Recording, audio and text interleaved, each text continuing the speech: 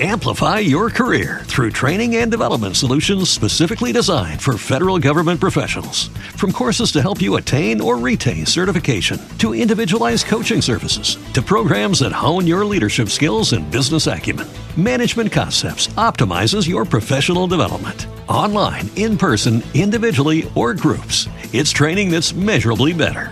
Learn more at managementconcepts.com. That's managementconcepts.com.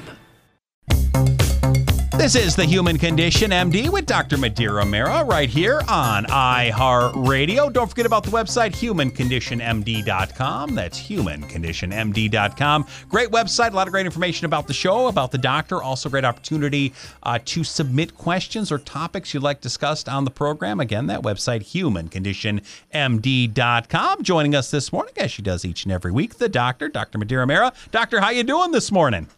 I'm doing amazing. Today is a big day. I know it is Election Day 2020. This will be historic. And I don't know if it was my phone's Freudian slip or what happened last night when I texted you and it said ejection day. And then I had to auto-correct it. And we both had this awkward moment of, wait, is that something we want? Or did my phone just make a mistake? But yeah, big day here in America.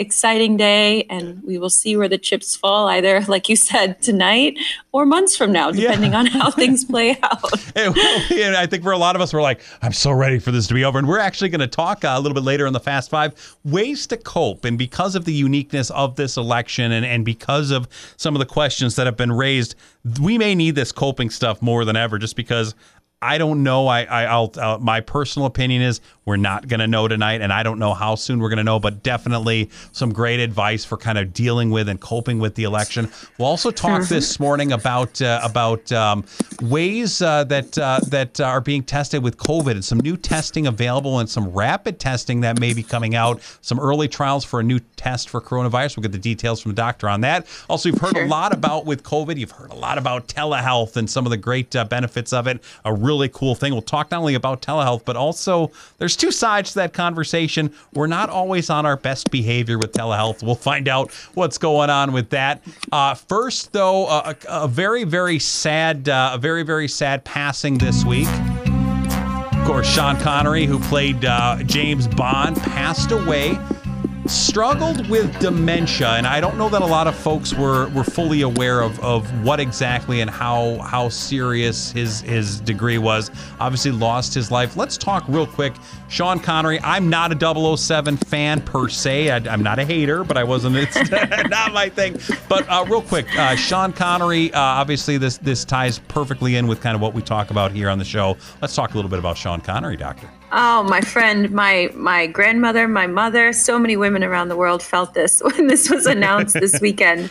That unfortunately, like you said, the very first original James Bond, Sean Connery, unfortunately passed at age 90. So he lived a full life in the Bahamas. But his wife has come out and said his last few months were really, really bad dementia. And it got to the point where he could not even express himself. And for of course, Sean Connery, that was no way to live. So we, of course, take this moment to send him and the family our love, our prayers, condolences, and also to, as always, remind the public and people what is dementia. And a lot of people think, when you get old, you forget things and memory gets worse, and we all have those senior moments. And while some of that is true, we have to just keep in mind dementia is not normal, right? Dementia and then having a few senior moments here and there, very different things. Dementia is going to be a group of conditions where your memory is so impaired or your judgment is so impaired, or for example, things like Alzheimer's, that generally, again, in older people, but it's so debilitating that you cannot function, right? And about 50 million people have dementia, so it is not a small amount of people. And this is a growing number since, of course, we have an aging population. In the early stages, if you're thinking about yourself or a loved one and you're noticing forgetfulness, people are becoming disoriented, maybe they can't remember how to get home from the grocery store, and you've always known that, or your loved one has always known that.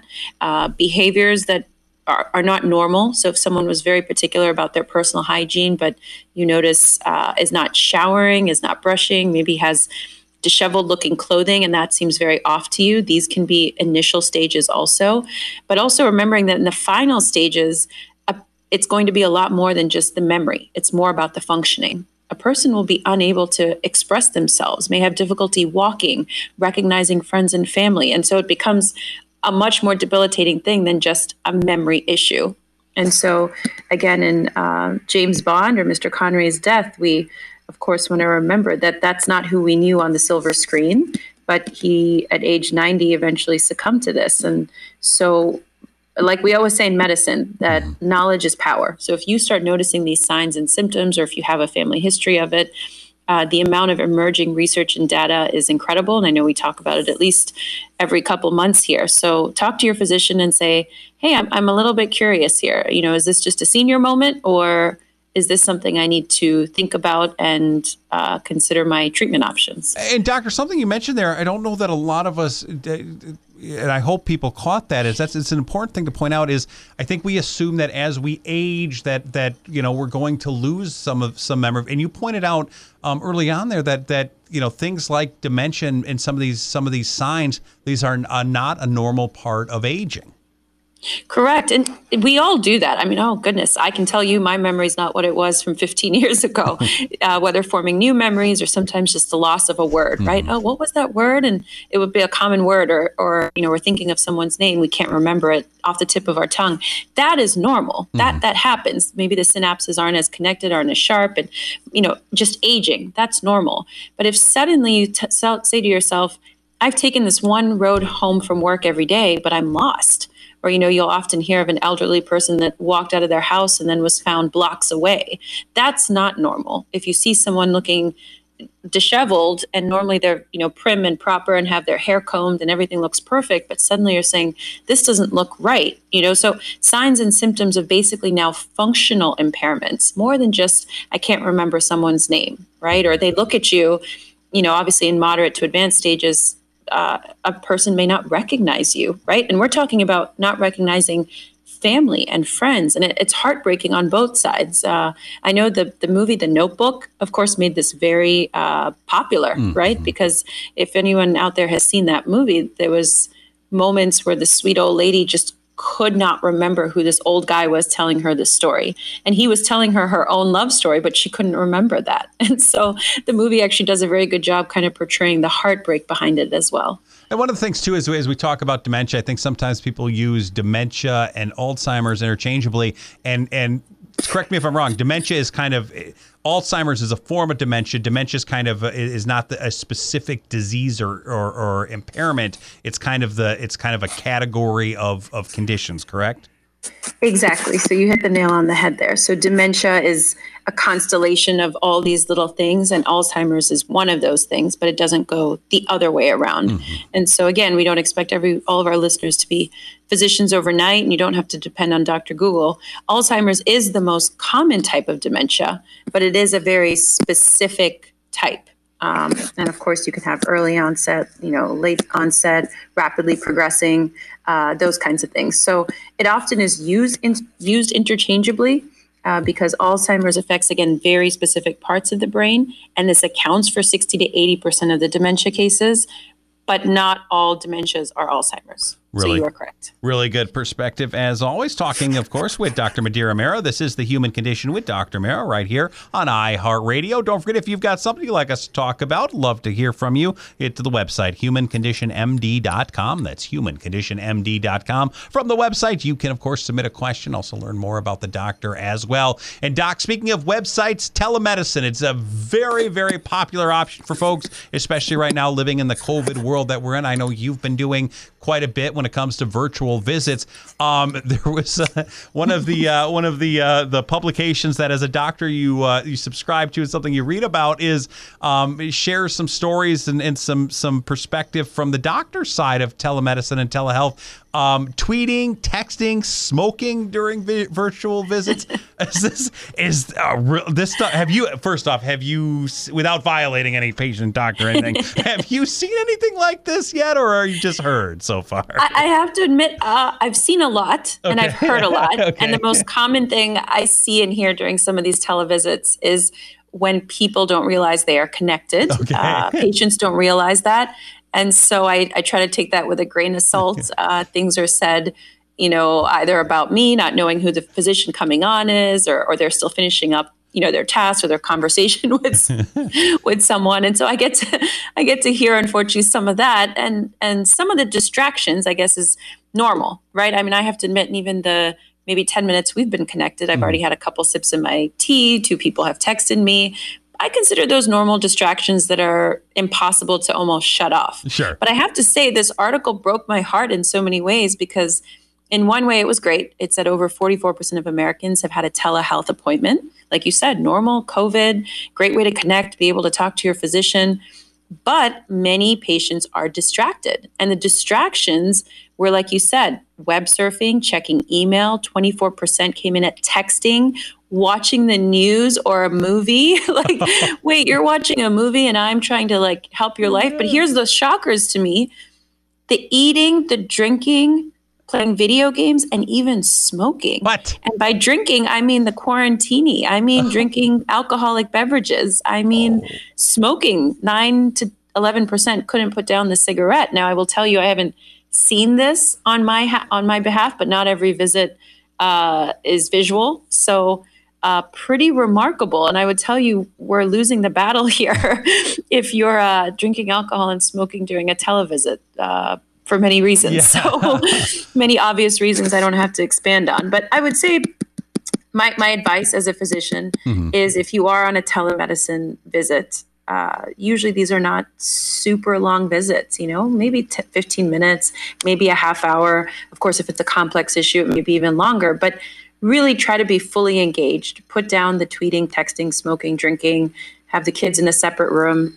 Do your best, because that way you're optimizing the visit. Forget the respect to the physician, but just on your behalf, you're going to optimize the visit. You're going to get the most out of it. You're going to be able to hear and understand and express what's happening. And at the end of the day, if you really are distracted and you can't put some of these distractions away, mention that to me. Mention that to your doctor, because we've got things to talk about. Yeah, there may be, and that includes, by the way, the inability to put down the social media and that kind of stuff. That is also, if you can't make that kind of time, there may be, I think a lot of times we think, things like addiction when it comes to smoking or drinking, which definitely can be a concern. But even if you're unable to step away from that social media feed, that's important. It's interesting too, doctor, when you brought this up, I think of when I go visit my primary care doctor, there's actually a sign in the clinic that says no tweeting, no social media, please be courteous of our time. And I remember seeing that thinking, why would that be? I mean, who thinks that way? But apparently there are people that not only do it apparently in the clinic, but apparently quite a few people are doing it as well during virtual visits. Can I real quick, as we talk about virtual visits, for people who haven't experienced one, they're such a great resource, and I'll be honest, I was kind of disappointed that people weren't using them or treating them as such they are an amazing technology and an amazing use of technology for really a really good opportunity to get treated for ailments. I was a little disappointed when I saw this stuff. I mean, it's shocking, but we're human and we're all distracted. And I think in person we can enforce this, right? How your physician had the sign up. And I've walked into rooms where patients continue to be on the phone while I sit there and wait for them. And I've politely said, I will come back when you're finished, because, this is inappropriate and not efficient. And unfortunately, it makes it hard because the cell phone's always in our hand. I've had patients check their smartwatch, their Apple Watch, every 6 seconds during an exam because, someone's texting them or work is happening or the stock market or the headlines. And that's another distraction. And so, the movie theater will announce, please no texting during the movie, not only for yourself, but not to distract others. I have to throw my husband under the bus for a second here. It reminds me a little bit of this past Sunday, football Sunday, of course. And as I mentioned on the show before, I love him very much. We're about to celebrate our 5-year anniversary, which is amazing. But he is a Steelers fan, and the Steelers played the Ravens this past Sunday, and it was a heated match. And anyone that follows the NFL knows that's a huge rivalry. So at one point, I made the mistake of course, having a conversation with him about something. About halfway through the game. And it was very Homer Simpson-esque, how he was looking at me and his head slowly would make its way back towards the television. And I would say, hey, we're talking. And then he'd snap back and say, sorry, I'm listening. And then slowly his head would go back. And then after the second time, rather than getting upset, I said, you know what? Let's do this at a time maybe where there's less distractions. So, yes, I love you, husband, but same for my patients. I love all of you, but make sure you're doing it at a time where you're not distracted. You don't have a Zoom phone call. You don't have to take care of your kids. You don't have to take a smoking break. So do it at a time when you can take advantage of this great technology, make the most of the doctor's time, most of your time, and that's it. That's such a great perspective, because that's something I hadn't thought of too. Is as you kind of illustrate kind of an experience I think a lot of us have had, which is trying to talk with somebody who may be distracted. I think sometimes because of the convenience of telehealth that we tend not to treat it as block it off time-wise as we would like a regular appointment. It is a regular appointment. And it was interesting when you're talking there, say, we need to remember that is a doctor visit. That is a doctor's appointment. And we need to block off the time to be distraction-free during that time. Now, I will say too, I know what my wife would do is as I get distracted watching the Packers, and she would say, "Hey, honey, I put some things in the Amazon cart. Is it okay if I buy it?" And I'd be like, "Hey." So what you're saying is your wife has figured out the code, the cheat. It's a life hack. It sounds like. So if you want something from your loved one and they're distracted, that's the time to ask. Yes. She said, "You said you liked those curtains. I asked you on Sunday." I was like, "Oh, all right." Tell her thank you. I will use that next Sunday. Definitely. Talking with Dr. Maneera Mehra. This is The Human Condition MD with Dr. Mehra on iHeartRadio.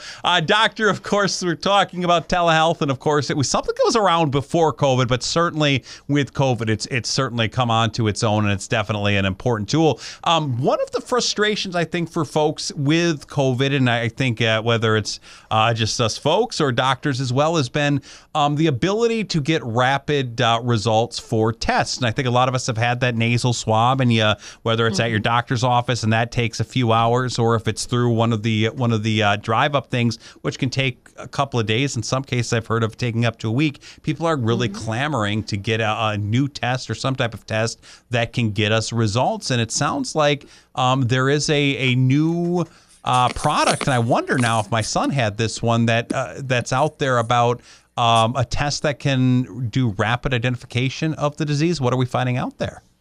So what we're seeing is there's a test that's being developed, a breath test. So even less invasive than, for example, a nasal swab, which I know a lot of people fear, and there's really nothing to fear. We've talked about that before. But imagine just being able to do a breath test. They're developing this in the whales, and they recently published some data in the Lancet following some trials in Scotland and Germany. But basically, the breath test could distinguish COVID-19 from other chest infections almost immediately.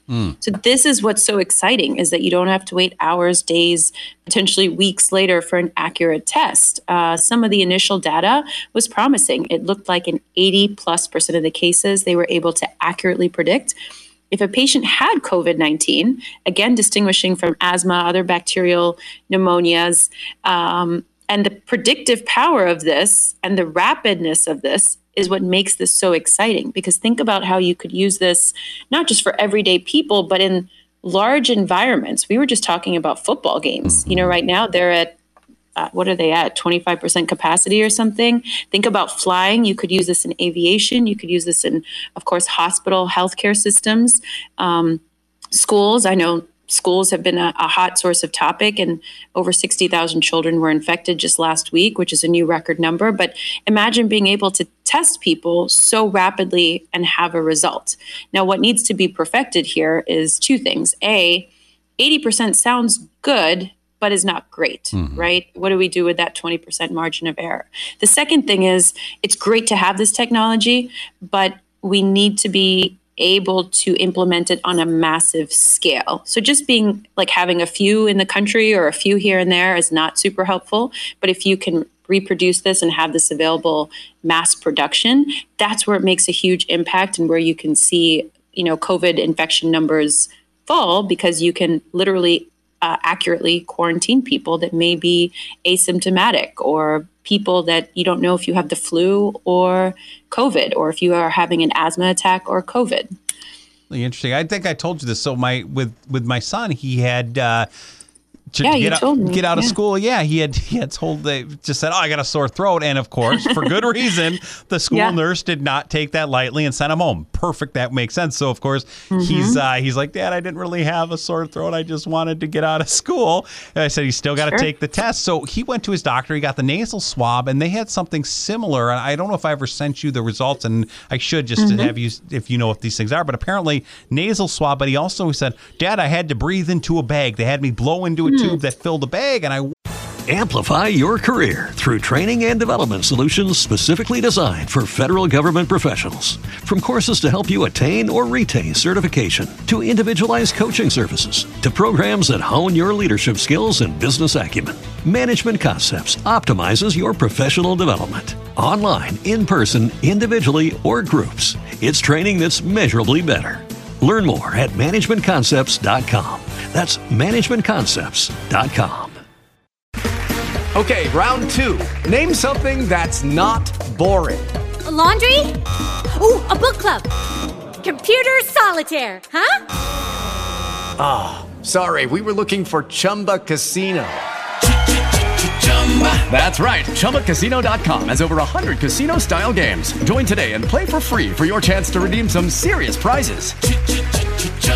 ChumbaCasino.com. No purchase necessary. Void where prohibited by law. 18+ terms and conditions apply. See website for details. wonder if there's some other types of ways they're doing some research, and I know we got results from both of them. Both came back negative, but it's interesting. And you mentioned the speed of the potential. Talking about seconds that would potentially be one of those game changers with COVID, something we've been looking for. Speaking of, by the way, as we talk about, and we don't talk much politics on the show. We talk about medicine, but politics, of course, with the election and those kind of things do come into play. What's interesting is Dr. Fauci. I think for a lot of Americans, I think kind of a voice of reason, a voice of guidance, a voice of trust. There are questions about, will Dr. Fauci be around after the election? And I think sometimes that sometimes people wonder about when it comes to elections. Elections have consequences. Do we end up losing Dr. Fauci? Does the president say, I'm going a different direction on this? Real quick, for people who don't know, Dr. Fauci is, and speak to this, I think, Doctor, from the medical side of things. We need to get into the politics of it all. But Dr. Fauci is a lifelong scientist, very respected scientific mind, and a very respected doctor. Yes, I mean, unquestionably and undeniably, just in the United States, he is the top leading infectious disease specialist, which in itself speaks, I think, to itself, right? Yeah. I mean, if you're the top in the country, you're a voice that is, like you said, of reason. You're a voice that is trusted. Not only is he working at the NIH, which is, of course, down the street from me in DC, but he has worked with multiple administrations, not just the Trump administration. He has gotten us through different infectious disease, immunologic, epidemics in the past, very revered and loved, as you said, not just by the medical community, but by the public. I mean, he's really looked at as this voice of what he says to be true, And so, of course, it does not come as a surprise now that after, I would say, months, right, of Dr. Fauci and President Trump perhaps butting heads publicly, which was pretty evident to most of the public, that at a rally, I believe in the past 48 hours, I saw President Trump insinuated, I guess is the fair way to say it, that he responded to a crowd that was chanting "Fire Fauci." And at first, President Trump did not say anything. And then within a minute or two, he sort of looked at the cameras and the audience and he said, well, let's just wait till the election is over. So that made a lot of, not just me as a physician, but a lot of people on edge that, wait a minute, here's a guy that maybe didn't always agree with your political views, and he's not president, right? So he doesn't necessarily have to consider the political implications of things. He is a scientist, a physician, and to not be true to his field or ask him to not be true to that is difficult. Do you see what I'm saying? So it's not that I don't understand why President Trump and Fauci butt heads. I do. It's because they're looking at it from different perspectives and they have different goals. One person has political goals and the other person has scientific medical goals, which don't necessarily always line up. The problem is how much is riding, I guess, on today's election, is that when you hear President Trump say things like, that he may fire Fauci, or that, for example, his priority, of course, is the economy and the American people. But that does not necessarily have to be on a different train track than where science is going. You know what I mean? Yeah, I think we see this. I think for people who kind of the micro of it, I think we see this a lot of times. I think especially when we're younger, let's say, you're working 9 to 5, you got that first job, that summer job between high school and college, you're just out of school and you got that first job and you're not feeling your best. And typically you'd stay home, but you're balancing health concerns with financial concerns. And I guess on a micro thing, I think of the president as being that drive to go into work, get out there, got to earn that money, got to get that economy going. And I think I see Fauci as kind of being that side of you that says, but I'm sick. I could spread this. I could ultimately cause greater damage to my economic fortunes if I cause others to be sick or get myself in a worse predicament, make myself sicker, that I do have to stay out for a longer period of time. I think there's kind of that back and forth. The other area I've got to ask you about too, doctor, is as a doctor, I think we hear about the NIH and I think some of us have kind of a real loose understanding of whether it's the National Institute of Health or the CDC. What is kind of their role when it comes to medicine? As a doctor, what do you look to with the NIH or the CDC? What is their kind of role with kind of healthcare and the medical profession? That's a great question, and one that I think the public has become aware of because of the pandemic. But I will tell you as a physician that the NIH conducts incredible research studies. I mean, they are the largest biomedical research agency in the world, So obviously have always been leaders in the world. And as a physician, for the most part, you can hang your hat on something that the NIH backs or that the CDC backs. Now, I know there's been some questionable things, I guess, during the pandemic, but I chalk that up to we're all discovering this at the same time. Yeah. But they're just a huge resource of scientific fact, again, without trying to be politically balanced. And that's difficult because, like you said, we all have bills to pay. We all have stomachs to feed. And that's our micro level, right? So President Trump is not wrong, right? We have to live. We have to stimulate the economy. We all have to eat. The flip side is, as a physician, as a scientist, as a researcher, you can say any preventable loss of life should be prevented, right? Mm-hmm. And you don't have to look at that from a left side or right side. And that's the beauty of science, is it should not be interfered by politics or religion or any of these other factors, right? That's for us to decide on an individual level and for the politicians to fight about.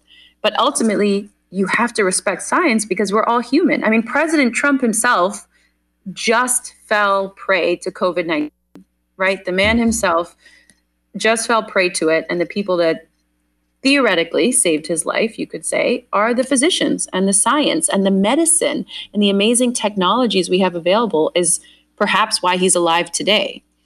But to balance that out by saying, well, I may fire this guy is a little extreme. And I guess the second thing he came out and said last week was that physicians make more money every time they diagnose someone with COVID-19, which I know has a lot of medical groups, every medical group I've heard of, and every physician up in arms saying that is just not a true statement. And so, again, I'm not commenting on the politics of it. I'm not commenting on the American healthcare system. What I am saying is I promise you, if I diagnose you with COVID-19, I see no extra money when I come home. So I just wanted to clarify that. But more of a reason, no matter what side of the aisle that you're on, to really realize that today's election is super important.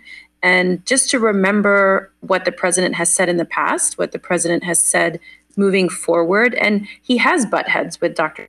I mean, about multiple things, right? Even the effectiveness of hydroxychloroquine. That's a great example. Mm-hmm. There was a famous press conference not too long ago where Dr. Fauci stated, don't take this medication. There's no good evidence and data for it. And President Trump said the opposite. And later, even the director, Redfield, right?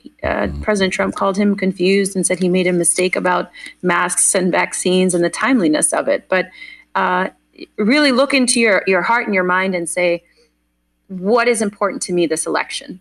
And that's going to be different for every single one of us. I'm not trying to minimize, like I said, bringing food on the table and working, but I'm also I can't minimize, because I'm a physician, being able to save lives. So that I just want to say the election is very important, not just in a normal, okay, where does this politician stand in the healthcare, ways, but it's a big election for science. And by the way, as you mentioned too, as I know the president made the comment about COVID and doctors getting more money for COVID diagnosis. Mm-hmm. We touched on that actually. I think on one of our first or second podcasts. I would urge people to go back and listen to some of the previous shows. I know I actually got a bit into depth in that when that conversation, because the president wasn't the first person to say it. I've heard it, and we of course covered it as well on one of those first shows we did. So I would urge folks to go back, give it a listen. Of course, this is the Human Condition MD with Dr. Madera Mera right here on iHeartRadio. Time now. Time for the Fast Five. This week we are going to be talking political stuff. We're talking about stress relief tips when it comes to dealing with the election. Number one, when it comes to relieving stress with the election, is channel your stress into something productive. And Doctor, it felt like that last part of that conversation, you were doing just that. I try to take I guess stress is the word. Any stresses I have or something that maybe tips me off. And I try to express that in the most knowledgeable way possible by saying, I'm going to spread knowledge, right? That's my way of channeling. But if you find yourself super stressed about today's election, and like we just said, maybe we won't have results for some days or weeks or months now, channel that into something productive, whether that's spreading knowledge, whether that's making donations, volunteering, organizing support groups. Any peaceful way that you can channel that energy into something productive will help you minimize your stress and not let it be completely bottled up inside of you, which is what we don't want. We don't want it to be bottled up. Really good stuff. Number two for ways to cope with stress on the Fast Five. Number two is monitor how much news you consume. And I will end this by saying, good luck. It's omnipresent. It's all around you. Even on the Human Condition MD, you can't completely escape it, although hopefully we're giving you a somewhat unbiased opinion of the news. But at the end of the day, the truth is that the news is going to make you feel a certain way. So first of all, take inventory, take stock of that. It doesn't matter if you're a Fox or CNN, NBC, Twitter, Facebook, wherever you get your news. Take stock of how it affects you. Does it raise your blood pressure? Does it anger you? Does it make you agitated and on edge and make you yell at people? Are you having symptoms of insomnia or anxiety? So first of all, taking stock of that and then realizing you actually have control over how much news you're exposed to. So if you need to unplug, stop reading, turn it off, stop listening to us, whatever it is, your sense of well-being and wellness is much more important than the fear of missing out. I promise you that news is still going to be there 1 hour from now. It's still going to be there tomorrow morning. The world will go on. So take stock of it and consume monitor how much you're consumed by it, and then just turn it off. Really good. Number three, set boundaries when it comes to political conversations and maintain those boundaries post-election. And Doc, I think a lot of people need to sometimes be reminded the difference between curiosity, friendly debate, and of course, I think the one that gets the most trouble is persuasion. Set those boundaries and of course, maintain them. Right. We've talked over and over again about how this is such a polarizing time, and for both sides of the aisle, whether you're extremely conservative or just normal conservative, extremely liberal, middle liberal, you're going to feel a certain way, and it's difficult to not talk to your friends, family, coworkers about that. A recent study showed 78% of U.S. employees talk politics at work, but a third of those employees found it very stressful or frustrating for a variety of reasons. They didn't want to necessarily know how their coworker or boss felt, right? That influences their take on things, or they were unable to express themselves, or like you said, unable to persuade someone. And so it's okay to say, I love you, but I don't like your politics and we can't discuss this anymore. It's okay to walk away from a political conversation that makes you feel edgy or uncomfortable. At the end of the day, politics, very similar to religion, is very personal to each of us, right? What has shaped us in our life in the past, moving forward, what our family dynamic is, what sector of work we do, it's all political. Everything is political. Even medicine, as we just discussed, has become political. And so it's natural that it comes up. But at the same time, you need to draw some boundaries and be able to walk away for your own mental health. And one of the things, too, one of the interesting stats that I saw was after the 2016 election, Thanksgiving got shorter by 30 to 50 minutes because of disagreements. You gotta, as you mentioned, Doc, just like religion, you gotta hold back on those things. People said, you were right. People said this year, and I remember 2016, people said, I'm dreading Thanksgiving this year. And I think SNL did a great skit about it. They did like a black and white Adele song, and you know, it was very comical, but it's the truth, right? I mean, even within a family, you're going to have disagreement. I know you've mentioned in the past your brother, and it's just better to not talk during this time and still love each other at the end of it. And that's okay. Yeah, really good and really important stuff there. 5 ways to cope with stress. Coming in at number 4, be wary of social media triggers. And this one can be tough. You know, social media is so successful for many reasons. One of them is it makes us react impulsively. Like we just become that little kid again where we just want to react. You know, you just want to tweet something back. You want to retweet something. You want to share it. You want to curse someone out. And I think it makes it very easy because you're protected. You're sitting behind a screen. Instead of reacting impulsively, think again, take a minute, take a short break. Go for a walk, do something productive, get some fresh air. Don't just react impulsively. We know that when interacting with people face to face, but I think we forget about that on social media, that one of the reasons it's so successful is it draws on that human characteristic of making us want to react like that. So if you're worried about negative feedback or you're worried about how the social media is affecting you, be cognizant of it and take a break from it. Really good perspective. And number 5, when it comes to the 5 ways to cope with stress around the election, don't forget about self-care. And this is very important. I know a lot of people poo-poo the self-care. They just turn me off. They turn doctors off. I don't have time to meditate or go for a nature walk. But self-care comes in so many different ways. I had a favorite patient of mine tell me yesterday that no matter what happens this election, he's already made a plan for himself. It's a post-election vacation, staycation. He's got some funny movies planned. He's going to hang out with his, loved ones. He's going to do all these fun activities because he doesn't want to be bogged down by the results of the election. If it doesn't go his way, he's going to do fun things that doesn't involve necessarily being a yogi on a mountaintop. So self-care can look different for different people. But essentially what that means is making sure that you're taking care of yourself, ideally getting enough sleep, exercise, eating a healthy diet, not drinking or smoking too much or at all. And just remembering no matter what the result is from today or from this election, even if you're disappointed, make plans for how you're going to handle the future in a nonviolent way. I know we talked about this last week.